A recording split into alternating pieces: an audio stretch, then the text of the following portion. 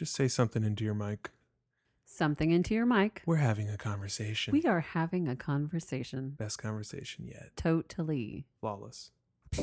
Welcome to the Thriving Musician Podcast, where you go behind the scenes with musician, speaker, and consultant Spencer List to hear stories of how professional musicians navigated the inevitable financial challenges that arise on the path to creative freedom, and get insight from industry professionals on how to break through to the next level of your finances, career, and art. Now, here's your host, Spencer List. Hello and welcome to another episode of the Thriving Musician Podcast. I have a very special guest today. Miranda George is a writer and speaker about the social elements that create and sustain performance anxiety in musicians, including shame, instability, and adrenaline. She also writes about performance problems regarding those who have struggled with trauma, mental illness, addiction, and disability. In addition to over 60 articles she has written for her blogs, Miranda has also written for Classical Music Indie, Smart Music, and Instrumentalist magazine. Miranda has been invited to speak in several public schools, universities, and in conferences such as the Texas Music Educators Association Convention and the Midwest Clinic. She recently accepted an invitation to speak for South by Southwest in 2019, and I know Miranda from playing in the 1 O'Clock Lab Band at UNT. We went to school together. So welcome, Miranda George. Hi, Spencer. Thank you so much for joining me. I'm happy to be here. So I don't know what order I'm going to release these episodes, but this is my first podcast interview ever. I am honored.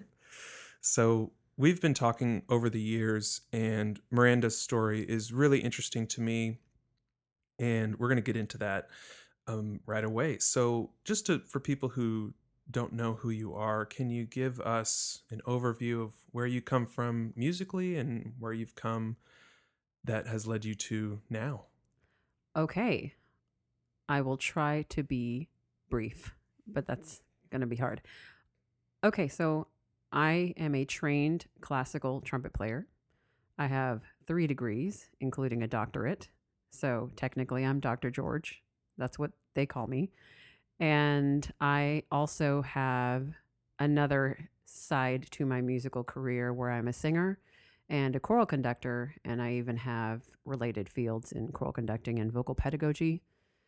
And I taught college for about 5 years at the University of Texas at Arlington, and I've performed alongside the greats of DFW, several musicians who I think I can say are just knock it out of the park when it comes to this area.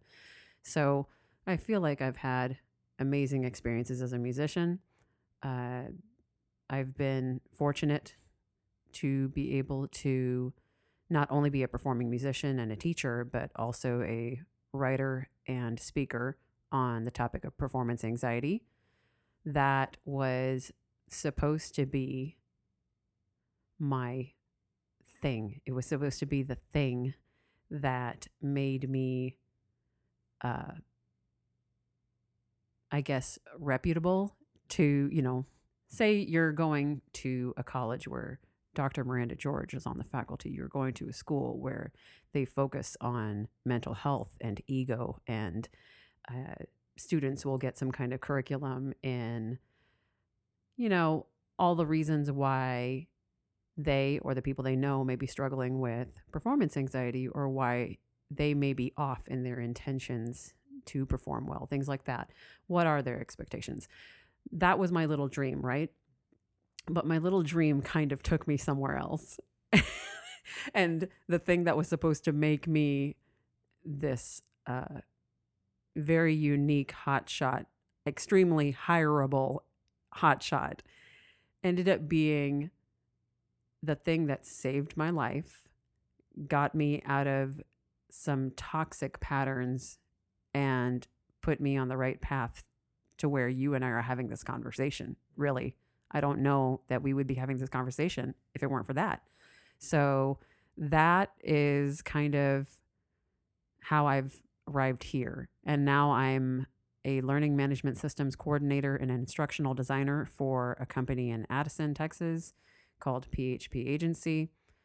And I create learning materials for agents who sell life insurance products and who are also, people who are not agents yet, who are prospective, and they're trying to get their license, their state regulated licenses. So I'm creating learning materials for them, creating learning materials for the markets that we serve, things like that. So that's an amazing transition, and I want to get into that. But first, you mentioned some toxic mentalities and things potentially in your music environment. Can we go through those a little bit? You want to go there? Those? Let's go there. Yeah. I'm weird and I smile when I talk about these things. Nobody smiles when they talk about these things. So, what was my dream? My dream was to become an orchestral musician, to have a dope orchestral performance career, maybe be a soloist on the side. That was the original dream, right? And there were many a bump in the road. I would constantly hit a wall, then be defeated, then try something new, hit a wall, be defeated. And that was just happening over and over and over again.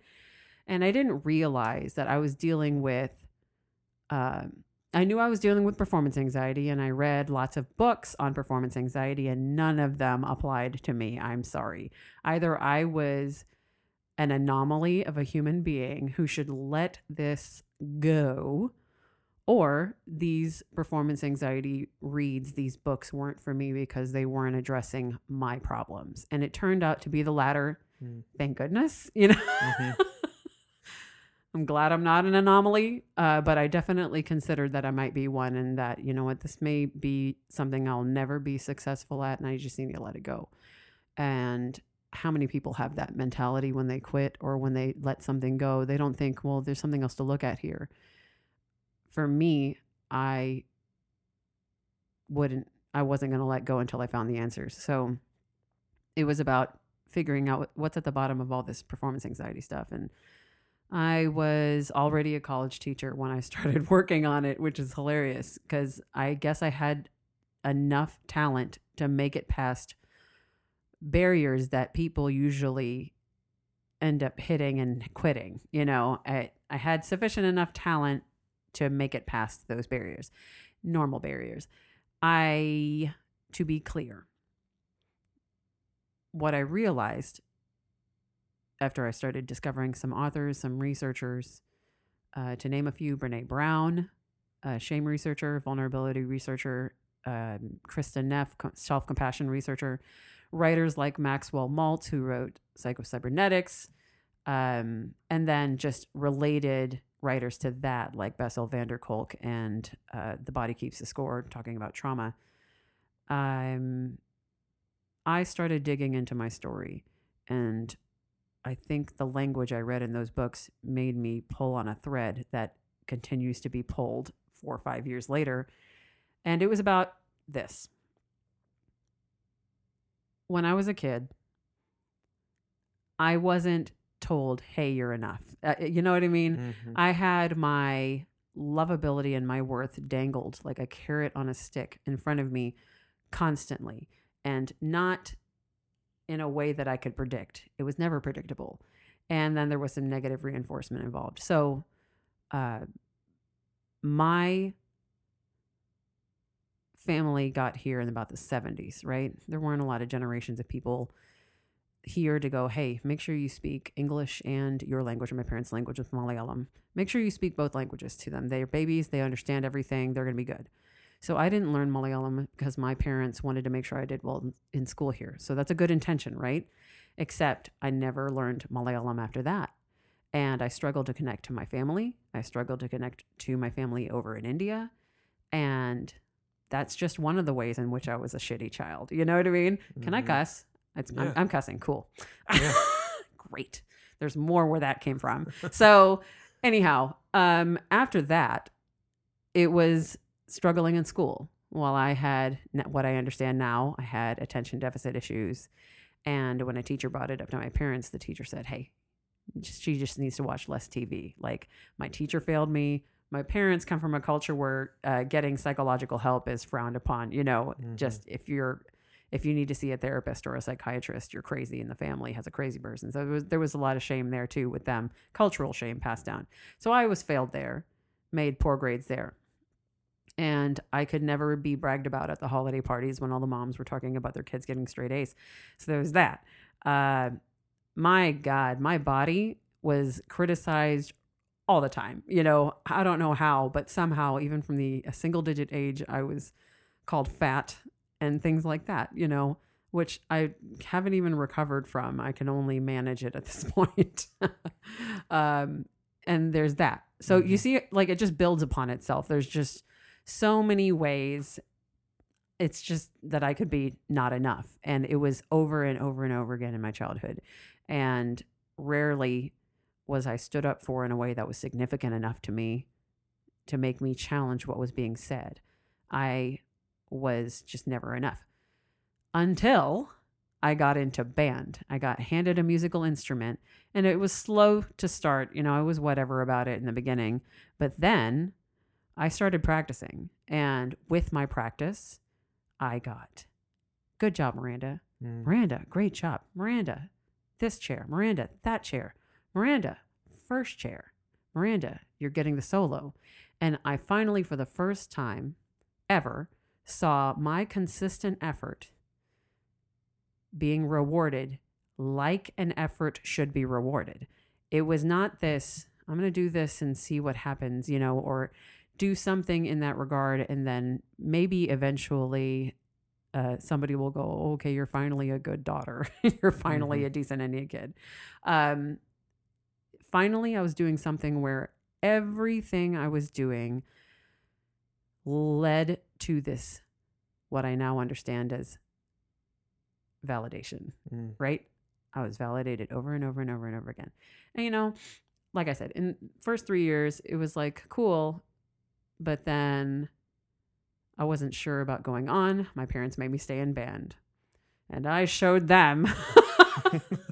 And I ended up becoming even more obsessed with it. Like, all region competitions in school happened, and there was so much competition, and that was my forte. Just, I ended up practicing like a maniac.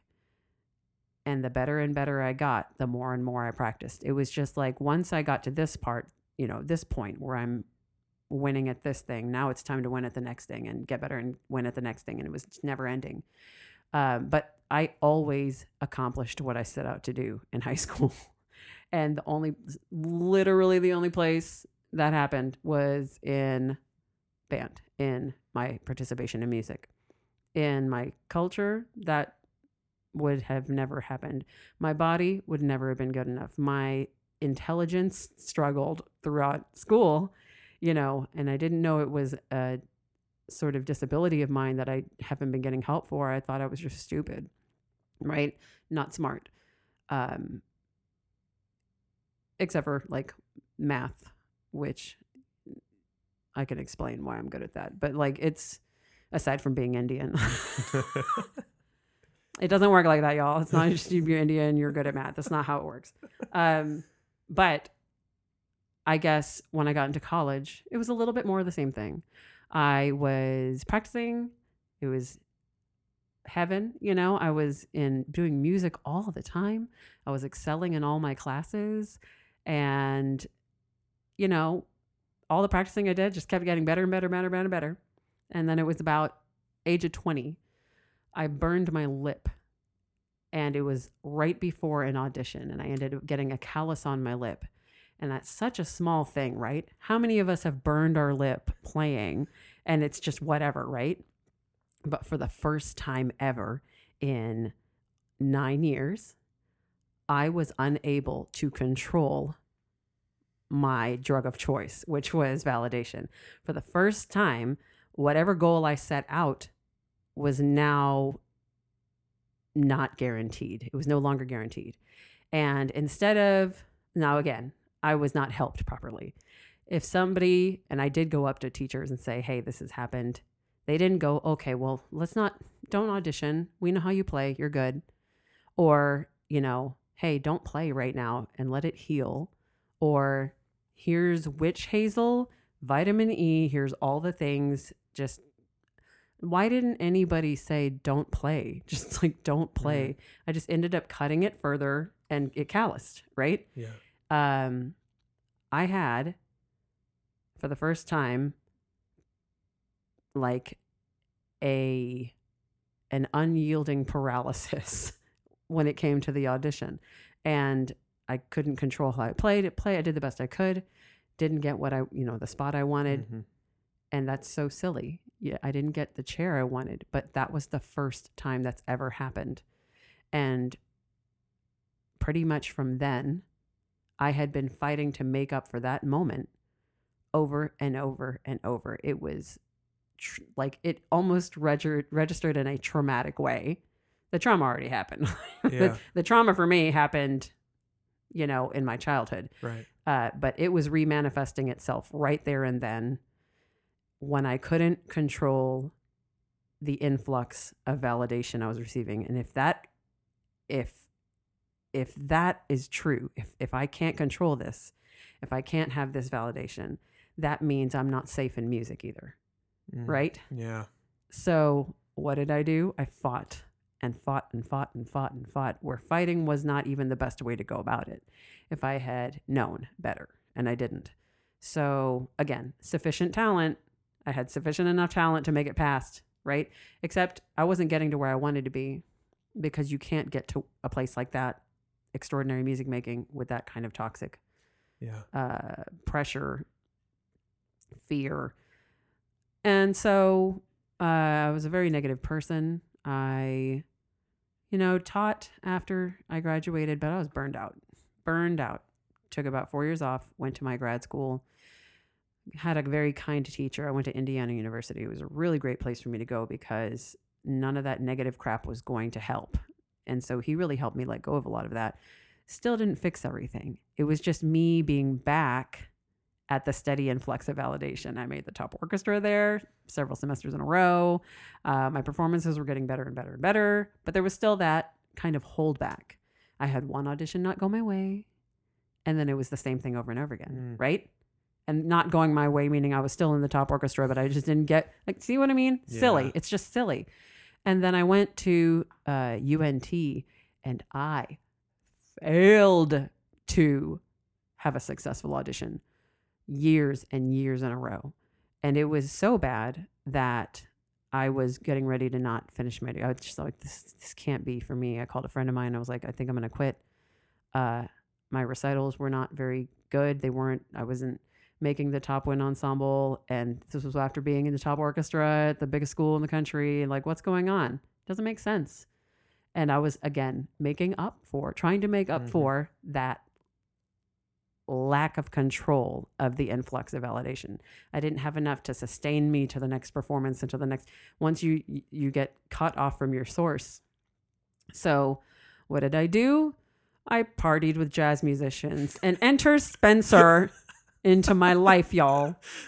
So I decide to, numb my feelings of failure with a lot of drinking, partying. I went to a lot of live shows. I don't regret that. I don't regret going to the live shows. I loved all the local musicians I got hip to. And just, it was weird. I found my people there. And so I was like, okay, total failure at UNT.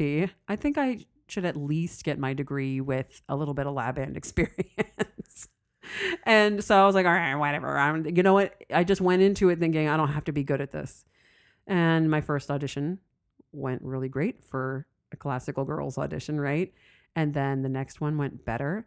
And then I was like, holy shit. What if I made Jay Saunders Band? What if I made the 2 o'clock? Then I could have something on my resume, a recording on my resume. Who doesn't know Jay? Like, this would be great. And then maybe I could have a college teaching career, right? Practiced really hard, accidentally made the 1 o'clock. And I was like, okay, I'm here. I might as well stay here. I wish I could say it was much cooler than that. I wish I could say, yeah, I'm just like the most killing jazz musician ever, y'all. Hair flip. It's not like that at all. And then there was more with it. I was the second female to make that trumpet section in 60 years after Jamie Dauber did.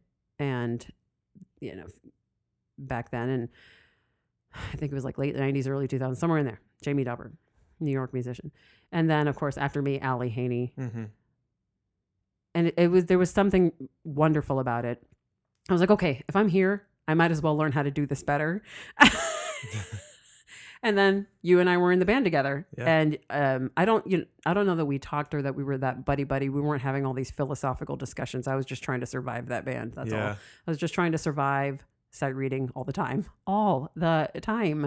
So I left. And just being in that band was sufficient enough for me to get union work after I left the school. I got to play with members of the Dallas Symphony Orchestra and Fort Worth Symphony Orchestra from being in the 1 o'clock. And that's just because one of the big contractors in the area used to be in the 1 o'clock in the 70s. And that's how that happened. It's just who you know. It's not about being the greatest musician. It's not about being so much. But now I was getting work in that area. And here we come back again to... Yeah. I can't control my influx of validation. It's just that pattern just keeps happening, except it's happening in front of the best musicians in Dallas. I would have much preferred that takedown from my 20s at undergrad. Now I am having this jonesing for validation in front of the best people in the city. And, sometimes I would survive. Sometimes I did not. I've tanked. I've bombed in front of DFW's finest on more times than I can count. And maybe it's in my head, and I don't think it is. Sometimes it wasn't, So I'd have to say right around that time. It was right around the time that I was getting more union gigs, trying so very hard to maintain the facade that I belong here, right? Instead of feeling I belong here in this professional realm.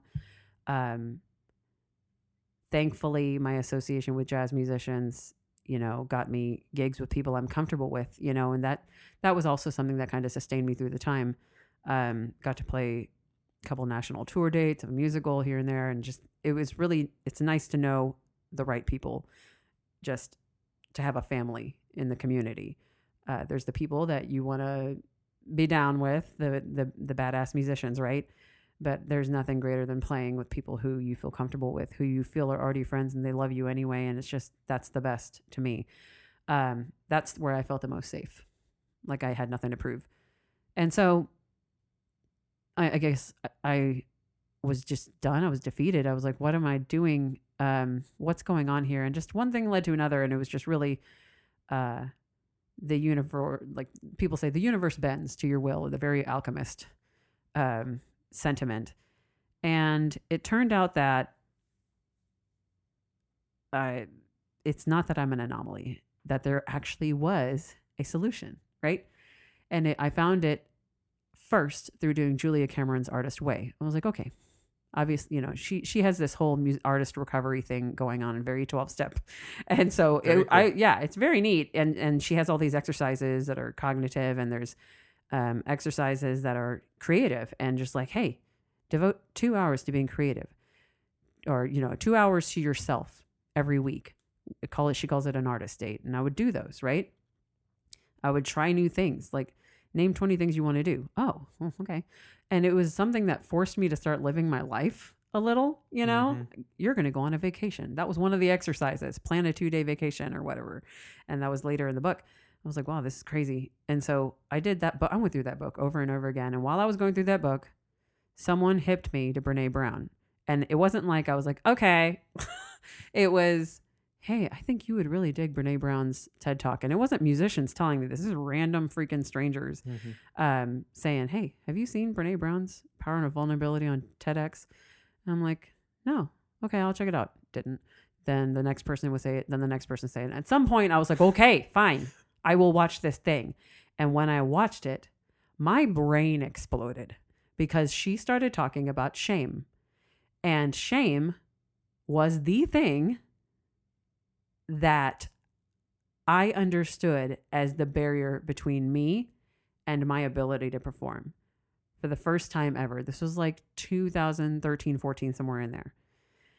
And at first I was like, oh my God, everybody, read Brene Brown, read this thing. Y'all need to learn about shame. Shame is the thing. I can't tell you how many people were like, wow, what is it about? What are you doing? Like, okay, well, basically, if you as a child in your developmental years were fed the message that you're not enough, all you have to do is just like excavate a couple of painful experiences, hold it up to the light, talk to somebody, get some empathy, get past it, move through it, and bam, you'll like know your story, and then you can move forward and perform freely. And people were like, I'm good. You know what? I'm good.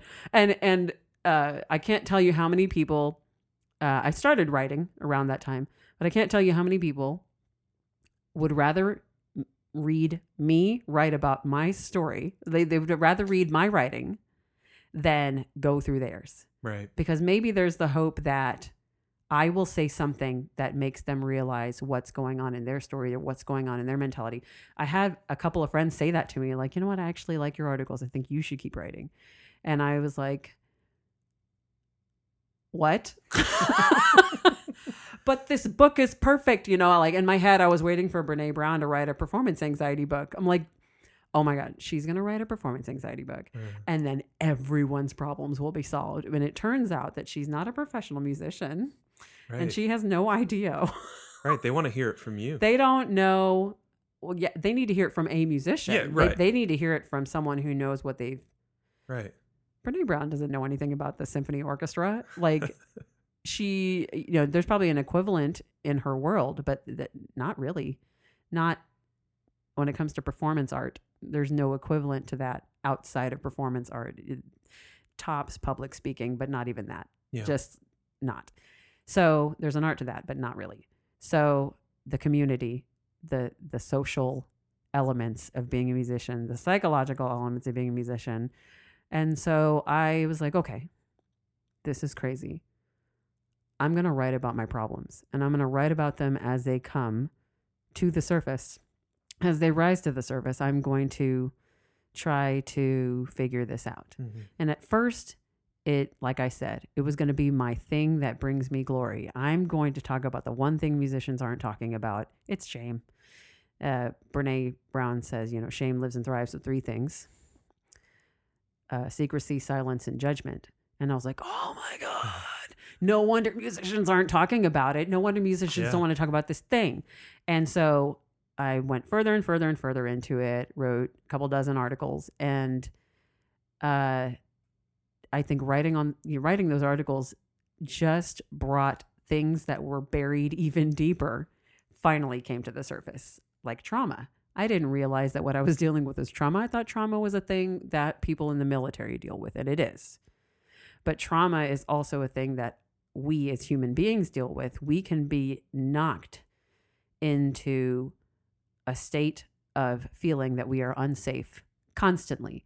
And that everybody's different, right? One person and another person could experience the same trauma, and one person could get out of it, you know, just fine. And the other person be locked into the state of feeling unsafe for the rest of their lives, and be thrown into patterns of survival until the end of time. Mm-hmm. And especially if it's co-signed by society, those things can persist, like body shame, right? So it turns out that I had and was dealing with patterns of complex trauma. And when my therapist bust out the trauma binder, I was like, what are you doing? What's going on? What is this? You just like informing me about trauma? This is a cool masterclass on trauma. But no, she was like, no, you're dealing with it. And here's what's happening. And here's why. Wow. So it wasn't like shame. It was trauma shame. It was complex trauma shame. And what was taking me down and what was locking me down in performance, I realized that I didn't get into music because I love music and I chose it between all the things I could possibly do in this life. I'm like, oh, I could be a math teacher. I could be an actuary or a math teacher. I could be, I could go into engineering if I wanted. I could be a doctor, medical doctor if I wanted, or music. I want to go into music. It wasn't like that. It was 100% clinging to music because it was the only thing that made me feel like a worthy human being. I think the best way I can put it is it was the only thing that didn't make me feel worthless. I just clung to it, and I clung to that validation that I kept getting over and over and over again. And, that was a horrifying realization, because that would mean that this entire time that I've been struggling and this entire time that I've been striving to be a musician was just me making up for the hurt I felt as a child. Mm-hmm.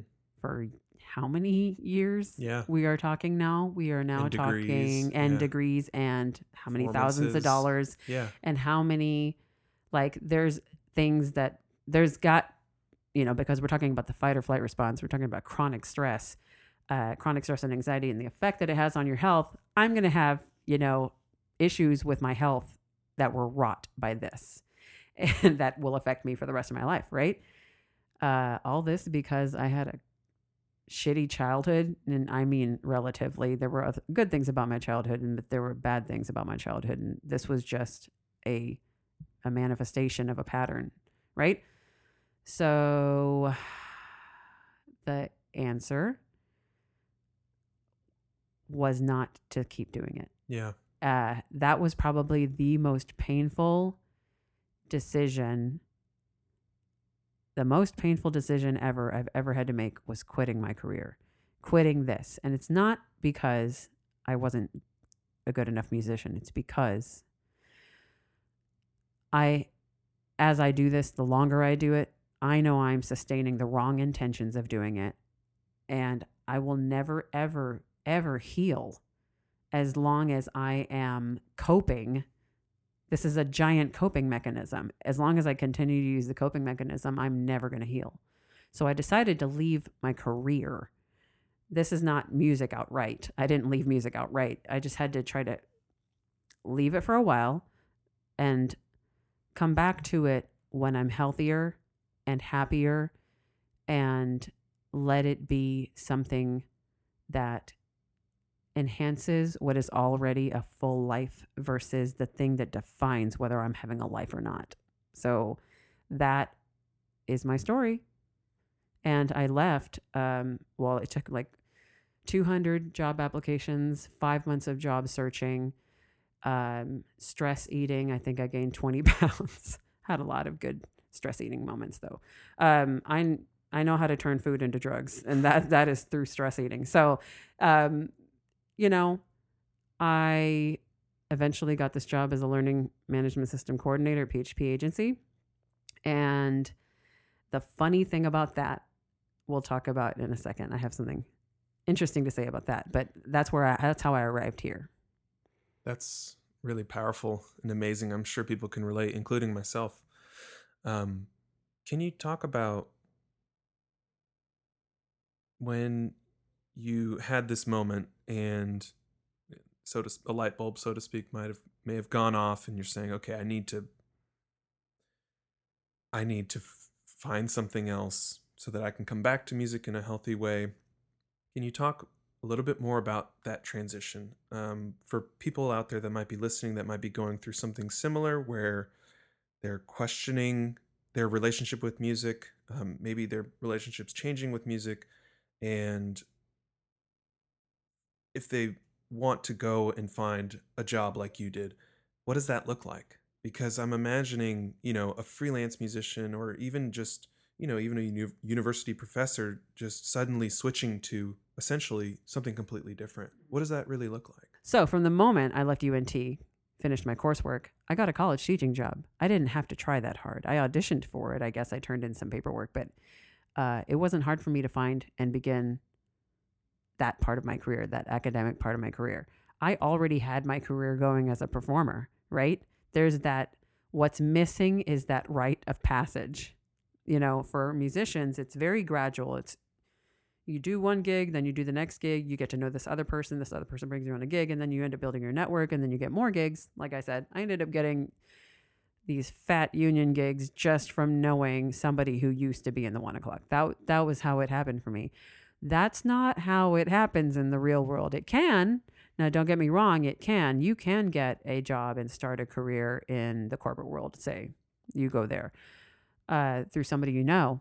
But for me, it was me writing a resume, finding out that my resume is garbage. My resume writing, not the resume itself. The resume writing was garbage. I had to find another friend who was a musician who had to learn how to write his resume, and he gave me all these tips, my friend Richard. And then I utilized a resume writing service, but Richard did a really great job saying, there's a way you can word your resume to being corporate friendly. How many times do we use Office applications in our work?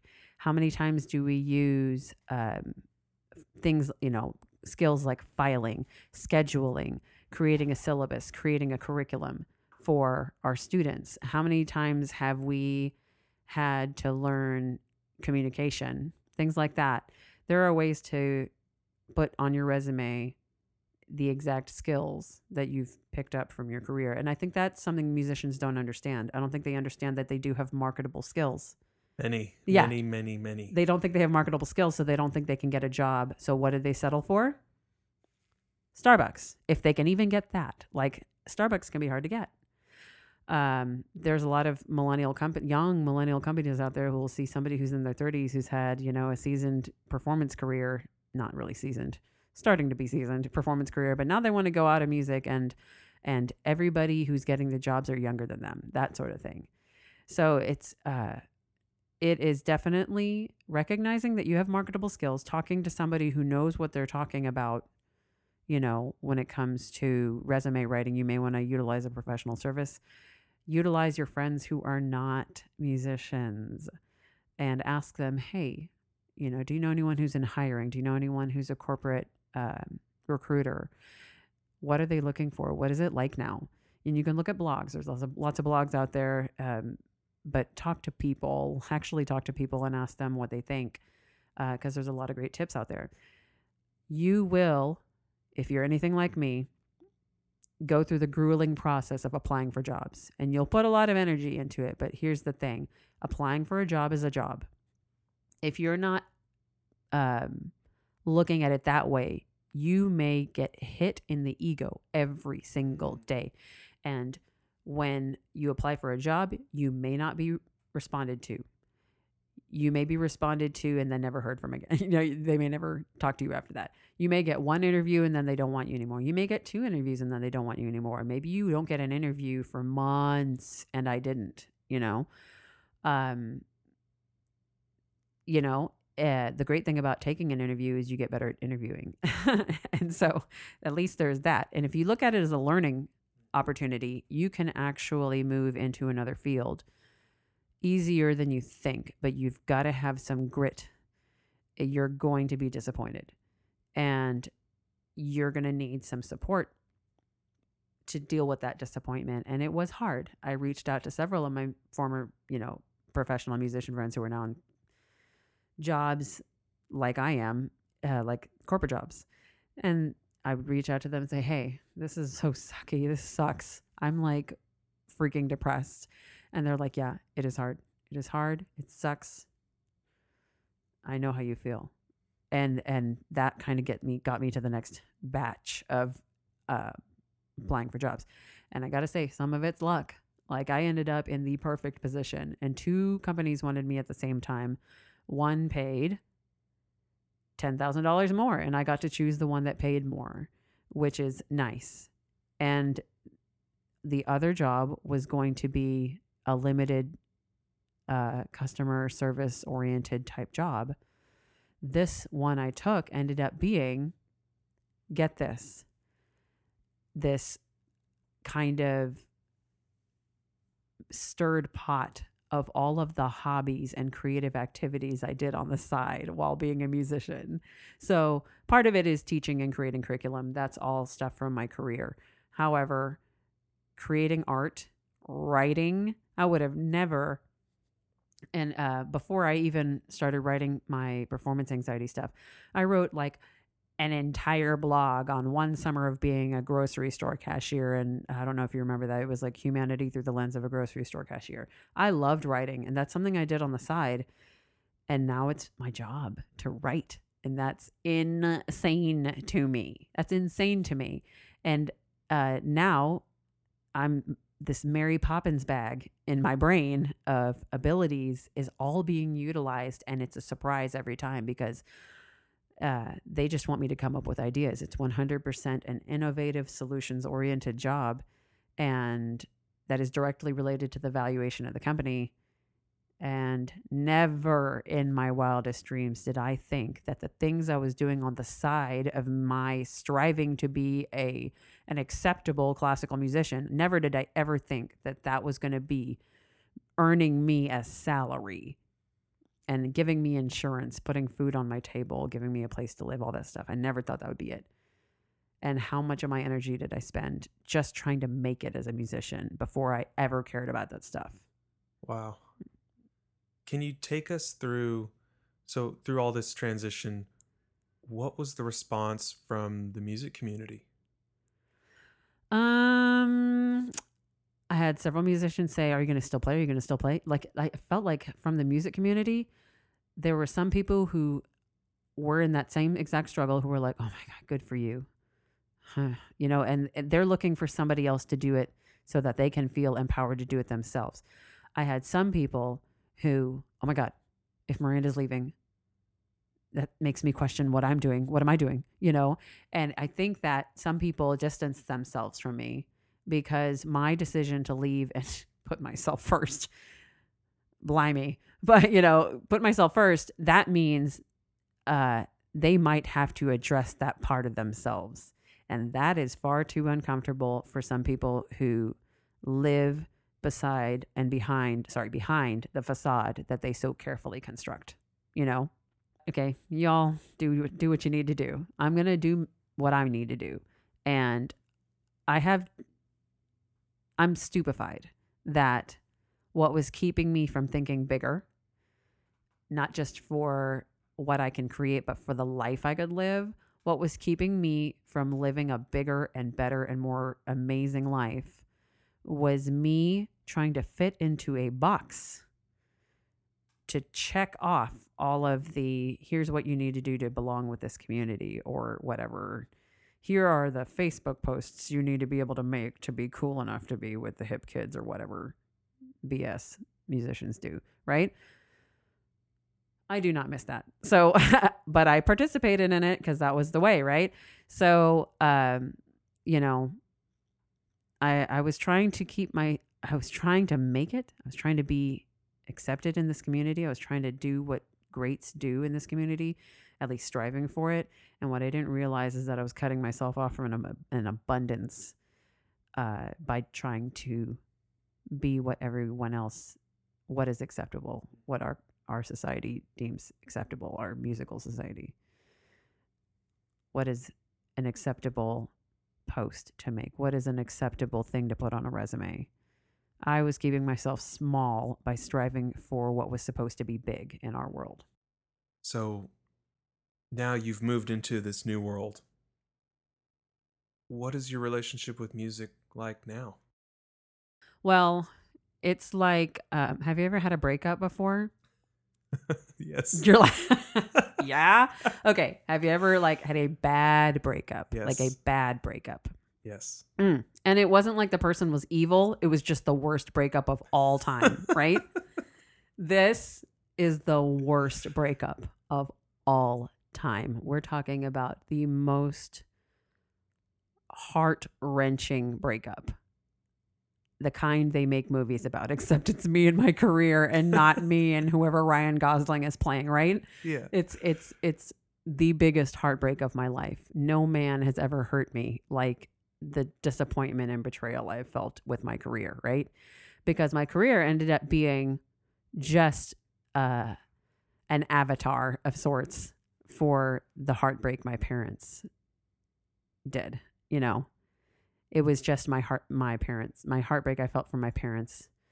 And they did the best they could, but that's heartbreak. And it just became this manifestation of that heartbreak, and I didn't recognize it as heartbreak because of the validation I was getting over and over again. And it just I ended up realizing, wow, I am never going to know, and I do not know what love is with this. This is not love. This is survival. I've just been in survival the whole time. So, yeah, I sing still. I'm in a choir where they offered, the director offered for me to be a section leader, but I turned it down because I want to be able to say no to it, which is a power I've never known, right? Saying no to music. I wanted to sit back. Thankfully, everyone's good at, a lot of people are good at singing in the choir. It's one of the best, choirs of volunteers I've ever seen. They have hired section leaders, things like that. And the literature is great. The director picks really, really great literature, and it's all the things I love, but with much more health than I've ever known. Right. And I've had a lot of people say, are you going to pick up the trumpet again? And that's like saying, pretend my ex-boyfriend was named, I don't know, Phil or something, right? Hey, are you going to hang out with Phil anytime soon? No, I'm not going to hang out with Phil. Why are you even saying that? Like, are you the shittiest friend ever? Don't you know people don't hang out with their ex? I'm kidding. Y'all are not shitty friends. You are caring, kind people. But I'm saying, this is my ex. I can't hang out with my ex right now. I've got to work out all of the rotten things about what went on and let go of all that.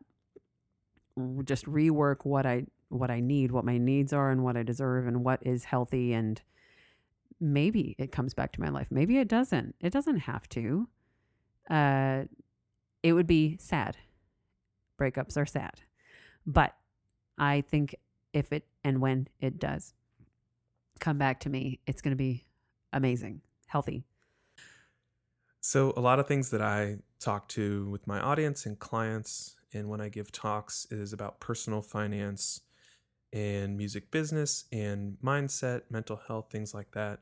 So we would be amiss if we didn't talk about money a little bit. So agreed. With all of the things you've been through, let's just throw some money on that fire. So I'd like to ask you, these are questions that I ask all of my clients in the first session.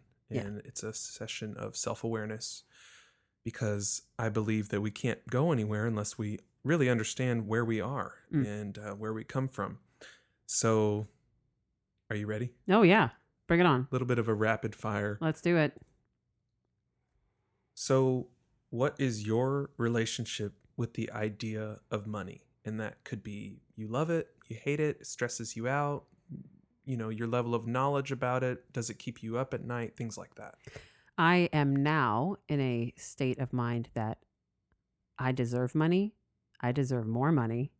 And what I could do with money could help me have the life I want, and not only have the life I want, do good things, connect with people. I could help others. There's so many great things I could do with money. And, to the end of my time, heck, I could end up using that money and pass it on to my nephews, things like that. I'm thinking, you can, with money, you can think of others. And so I have a very healthy relationship with it now. That's amazing. So what was your relationship prior to this?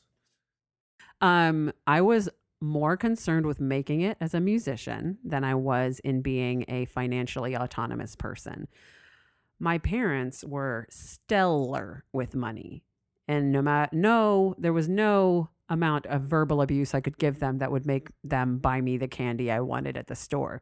They were too busy trying to afford the 5 cars that they would eventually buy for us, or they, all at once, having 5 cars going with this entire family. And then they were too busy planning for the vacations that I would take for granted as a child, right? But no, I wanted that bag of peanut M&Ms, They were incredible with money. And they were also, and this is part of that cultural gap, we weren't communicating. My dad meant well when he said no all the time. He did give us an incredible life, and I think he wanted us to learn how to have an incredible life too, but wasn't the best teacher. He wasn't the best teacher. When I asked for money, it was always why. And then I would tell him why. And then he would just kind of begrudgingly give me a check for whatever I needed. And it would be things like private lessons. Like, I thought we agreed this is fine. It seemed like a burden every time. And so that's just kind of the message. It was just another one of those messed up messages. Like, you are not allowed to have money. That's the shame. Like, my financial shame tape is you cannot be trusted with money. And here's how that manifested, right? As soon as I got money, what did I do? I spent it all like I had it, right? Like I had some. The first credit card I got maxed out quickly because finally I didn't need to ask burdensomely. I didn't have to be a burden to my dad to get money. I now had money on this card, and it was just as much a manifestation, this numbing device, spending money, as anything else was. And I maxed out that card twice, and then I finally just cut it because I couldn't be trusted with it, right? And I had more than one card at that kind. And my dad, of course, saw me make the mistake. What did he do? He paid off the cards. Not a good thing, right? I know as a young person, I was relieved that he did that. Right. And how amazing that you have a fund for your daughter's fuck ups. You know what I mean? Like, it's amazing that you're so good with money that you can handle your daughter being terrible with money, right? He just didn't want me to pay the interest, and rightly so. And he even said, don't make these companies rich. And I could go back now and maybe take all of his lessons he was trying to teach me. Maybe he wasn't a terrible teacher. Maybe I just couldn't hear it because I was too busy trying to be lovable. And he probably said amazing things. He probably said, I remember him saying, banks, they do these things to make money. You are making them rich. Stop making them rich. Pay off anything you buy. Don't buy clothes with a credit card. Don't buy things that decrease in value with a credit card. And he was so amazing with money. He'd buy cars with cash. That's the way to do it. Yeah, he would buy cars with cash. He said they go down in value. Don't put something on credit like that goes down in value that isn't an emergency. And so I didn't know. He didn't communicate to me the whys of what was going on. All I could see was the result of what he was doing. And, to add to that, they now are retired. And I found out that they have annuities and they have all these amazing products. Like my mom has 1 million CDs, certificates of deposit that she made with every single paycheck. And, my dad was with companies all his life, for the majority of his life, 401ks and things like that, right? All rolled over. They lived humbly, but they also don't live humbly. Like, they are traveling, they're going everywhere. They're living the retirement that most people want to have. Yeah. And we haven't had a sit down until recently, until I joined the company that I'm in. And now I'm licensed to sell life insurance and health insurance. I'm a licensed person. I don't, but I do it I'm licensed for the education, the curriculum that I develop. And then I finally went, holy freaking smokes. I went to my dad and I said, do you have all these things? Do you have an annuity? And he goes, yeah, we have 2 annuities. I'm like, what? When were you going to tell me this? Who are your beneficiaries? What's going on? Finally, I'm having this conversation with my father that has never, ever happened, even though the whole time he was setting himself and my mom up for this incredible life, right? Yeah. Hard as it was, whatever. Everybody's life is a little hard, but why didn't you sit me down and maybe he tried, but we just didn't have the rapport, the relationship to do that. Yeah. And I wasn't remotely curious, and neither were they. I mean, they were just waiting until I had a steady career going, and that wasn't happening. I had teaching jobs. I was sustaining myself somewhat, but I didn't really I didn't really super self-sustain until semi-recently, Mm-hmm. not until recently. And it's not easy. I didn't prioritize being financially responsible or trying to be more financially responsible until my 30s.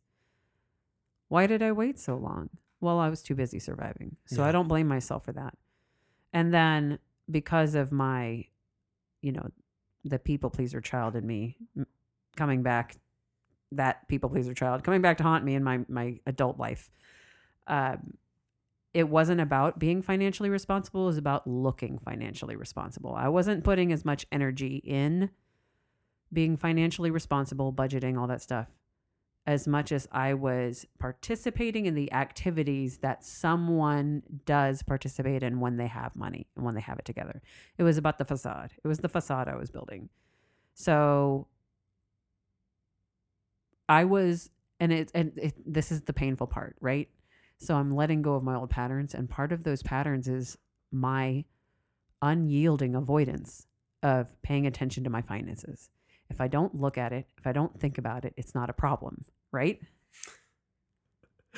I would private teach, right? I would collect all these checks and I would, there would be like, after you pay your taxes, like, I'm going to be so diligent about this. And you make that little promise to yourself that you will. And you start writing checks down and their dates down and you start doing your mileage and this and that, right? Because you are so responsible. But then you just don't do it one week. You're like, I'll catch up. And then you don't do it the week after that. And then you're like, you stop writing it down. You start taking snapshots of it instead. And then it just devolves into negligence, right? Or maybe I'm just talking about myself. I know I'm not talking about myself. There is somebody else out there that is just like me who was super lazy with their receipts, super lazy with their mileage, super lazy with recording their checks, right?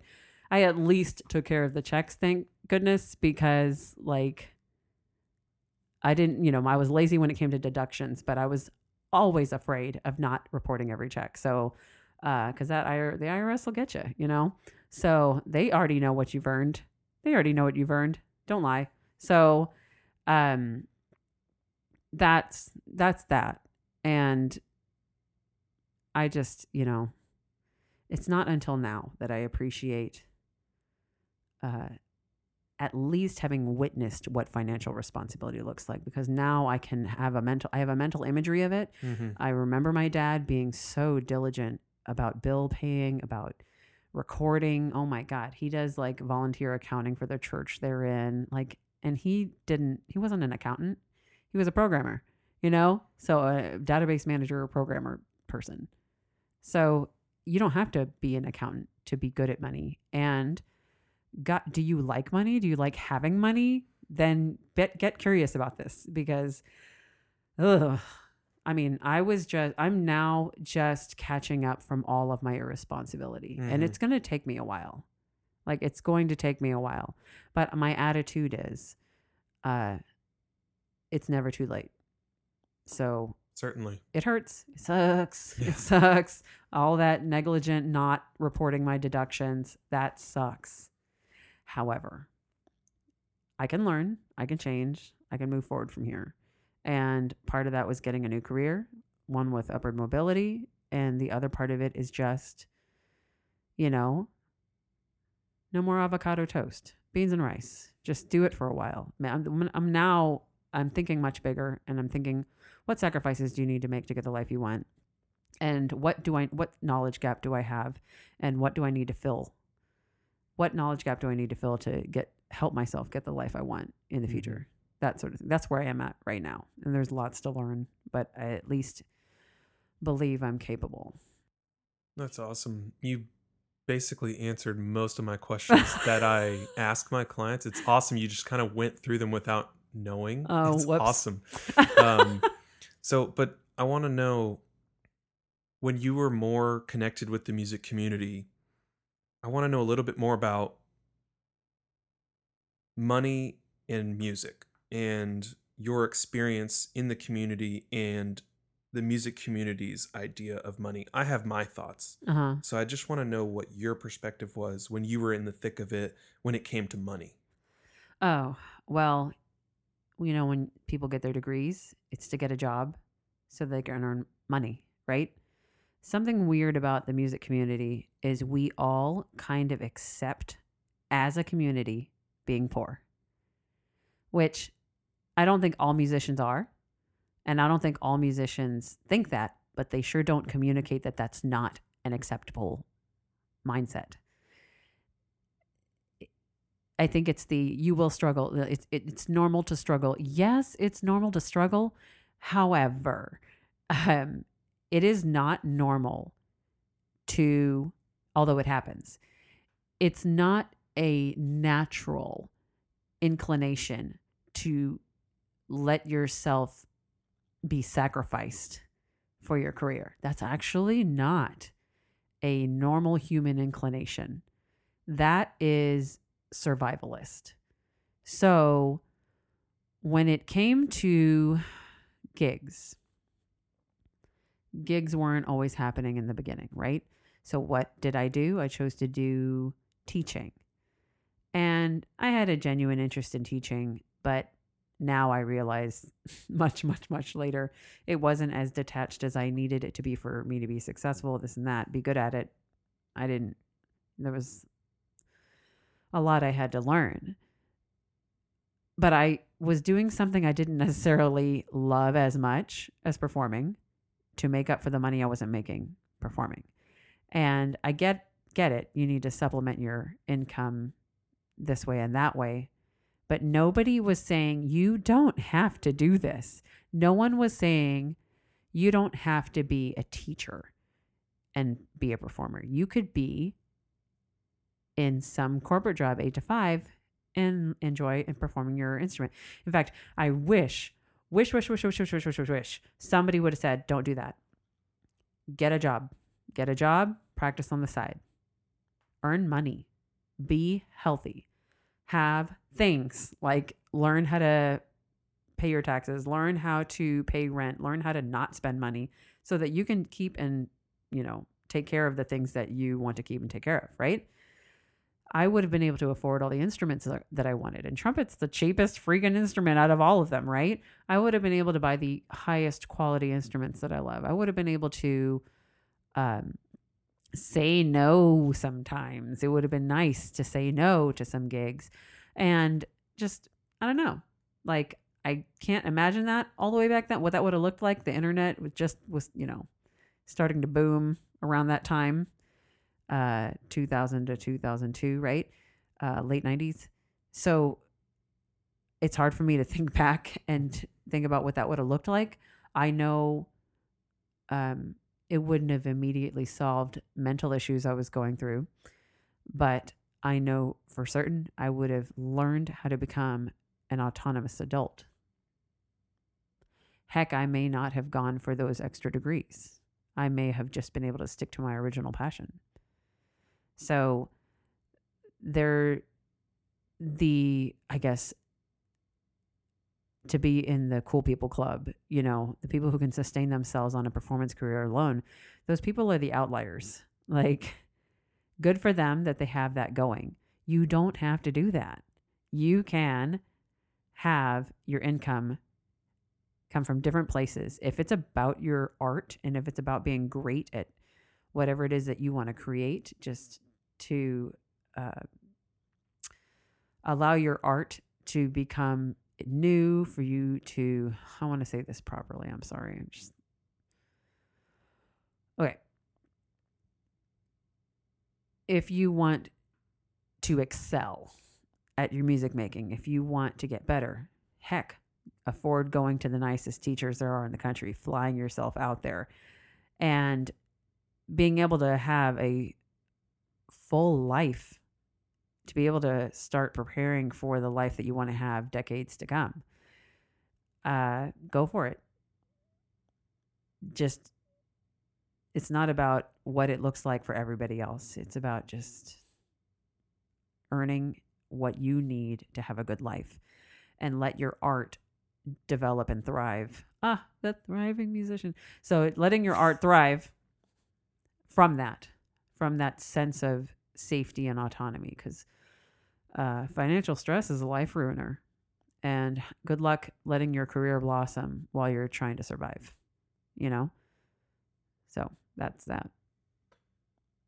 Where can our listeners find your work? Oh, okay. One day I will have a .com. One day. But I'm right now, I've got a Facebook page, Miranda George Articles. It's just facebook.com/Miranda George Articles. I've got a new blog called The Noble Goal. So Miranda George Articles was me realizing shame was an issue all the way up to me quitting and leaving the career that was built on toxic intentions. And now The Noble Goal is me still processing some of those old things from my time as a musician and maybe seeing and developing the healthier attitude that might let it continue in my life in a much healthier way.